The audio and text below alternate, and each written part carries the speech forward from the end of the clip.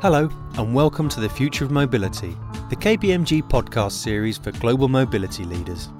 In this series, we offer short, insightful episodes you can listen to wherever and whenever you enjoy your podcasts.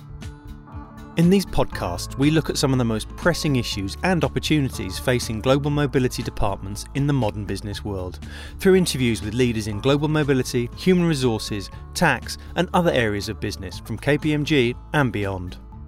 In today's episode, we talk to Michael Buser, National Practice Leader, Global Reward Services, KPMG in the US.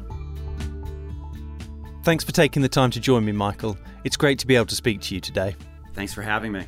As part of KPMG's Future of Mobility campaign, we're exploring three themes: geopolitics, changing business models, and of course, digitisation.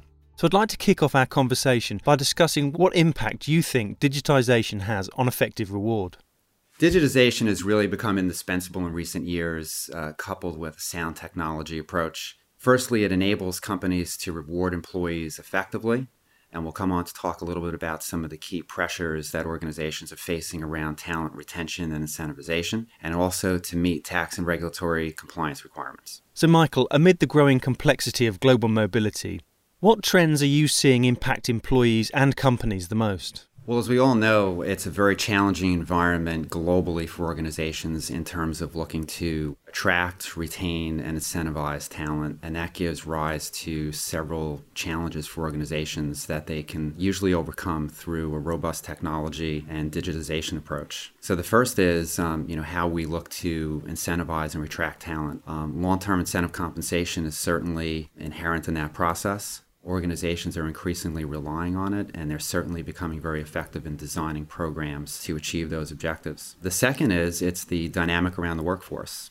We have all sorts of types of employees now in the workforce, whether we're talking about the gig economy, business travelers, formal expatriates, long-term transfers. The breadth of what is defined or how we define mobile employees is certainly continuing to expand, and I would probably challenge most organizations to say who really isn't mobile in your organization. So with that, you then look at combining the complexity around long-term compensation, which is usually multi-year in nature, and you combine that with the mobility aspects and the complexities, and that gives rise to tax implications, regulatory implications, and payroll implications that organizations need to focus on. Last, and certainly not of least importance, is around the focus on the participant experience. Companies invest a lot of time, effort, and energy in looking to deliver effective compensation, and we want to make sure that employees have a good experience around this.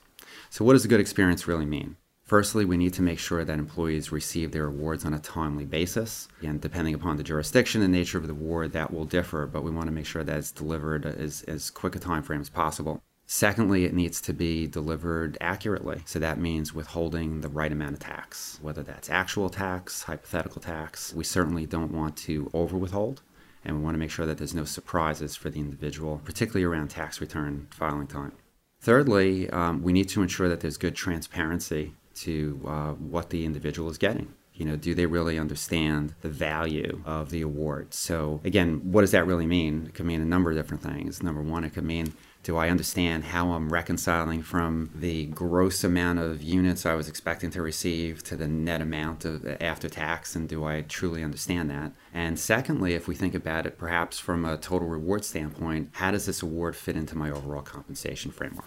So Michael, what should businesses be considering when designing and operating global incentive compensation programs? First and foremost, they have to ensure that they embrace technology. There's a number of great tools on the market, whether we're looking at the fundamental HRIS system and how we either collect or maintain data, and how we also assist organizations in ultimately with the delivery and the tax compliance around these long-term incentive type awards. The second is to have a very sound, repeatable process that is transcended throughout the organization. Many times, organizations will design terrific programs that are meant to do whatever they're looking to achieve from an employee standpoint. But sometimes there isn't appropriate thought given to what the operational requirements are, the tax requirements, and the regulatory requirements. So as you think about the architecture or the design of your process, you need to make sure that you've got a good handle on what all of those factors are and how they impact operations. Lastly, we need to make sure that we have all stakeholders involved. And again, depending upon the size, scale, and depth of your incentive program, that can mean a number of different things. But fundamentally, we would think that you would want to involve executive comp, equity administration, HR, tax, treasury, and accounting, just to name a few. And it's also important to note that it's not just about involving the stakeholders at your headquarters level that are primarily involved or responsible for delivering the awards. It's also looking across your entire geographical footprint. So it's who needs to be involved with payroll at the local level, accounting, tax, and so forth there as well. And Michael, are you seeing large multinational organizations leveraging technology? Yeah, well, we focused on a few areas, and let me just recap some of them here and how technology is being used. With the employee experience, again, it's about effective communication and effective execution. So we want to make sure that employees really understand what they're getting, that they're getting the information timely, and that they can reconcile it or use that information to reconcile what they're delivered and usually what's being delivered to them net of tax. Second would be around payroll execution. Again, it's probably something that most get kind of tired of hearing about, frankly, but we have to ensure that we have payroll execution flawless, frankly, so that we can be sure that we're being compliant with all of the various requirements in all of the jurisdictions you operate in. And when we started out this conversation, we said that mobility probably includes almost every employee in an organization now. So we're not just talking about taxation in one jurisdiction or in one country. We're talking beyond that. We're talking about states, cities, localities, cantons, and so forth.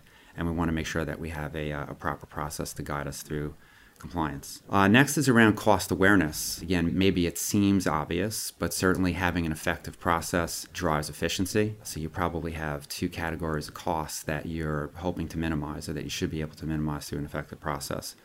One would be the absolute tangible cost. So there is the actual cost of working everything that you need to do through the organization, from the time of granting awards to the time of delivery to the time of paying in taxes and so forth.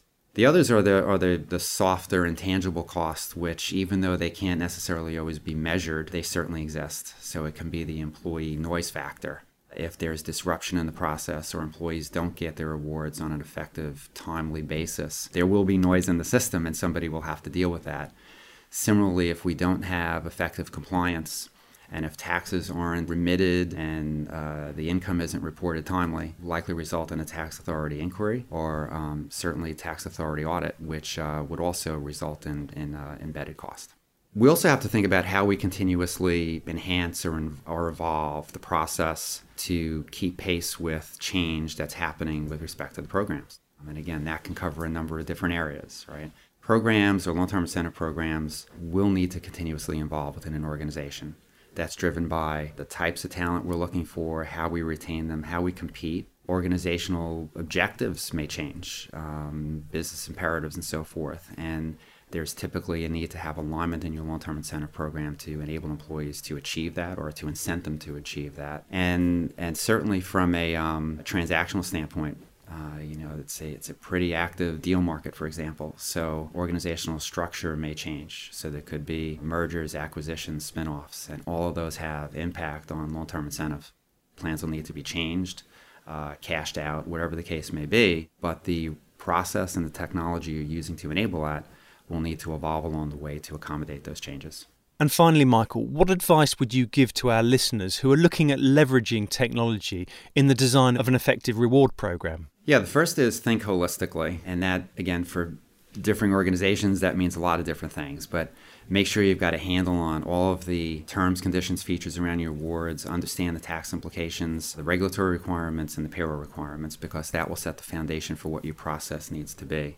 Next is, as we mentioned, I really can't say it enough, actively engage all stakeholders. Don't assume that people who are supposed to know certain things about how things are going to be executed in the process know for sure. You have to make sure that they're actually part of a stakeholder committee to operationalize this. Next, sustain your progress. Once you decide to go down this path, which is usually a very effective path, you have to make sure that you sustain your processes, keep people informed, and continuously evolve in response to external changes, such as tax and regulatory requirements, and some of the other items that we spoke about before that will change your program. If I haven't said it enough already, embrace the use of technology. Thinking that you're going to manage this process effectively and drive your key objectives around making sure the program is a success, however you measure that, having a good employee experience, and being compliant and being cost effective just cannot happen on any program with scale without technology. And lastly, and one that I would encourage all organizations to think more about, is if you do undertake this type of process, you'll accumulate vast amounts of data, and data is valuable. So whether we're talking about the very transactions themselves, the mobility data, the tax implications, and so forth, data can be used effectively to start forward thinking around items such as how effective was our program? Did we actually achieve the retention rate where we wanted to achieve it, or did we fall short? How could we look to change that in the future? How would we look to change our plan? Did we achieve corporate objectives, or are we in line with business plan? So if we have performance features in our program, did those performance features enable us to facilitate those business objectives? And if not, how do we change that? Data and analytics is extremely powerful to enable us to do this. We don't have to speculate anymore. We don't have to conceptualize. We can measure the past precisely. We can figure out statistically what the items are that drove us to success or why we fell short, and then we can use that data going forward to design what we need to in the future to change it.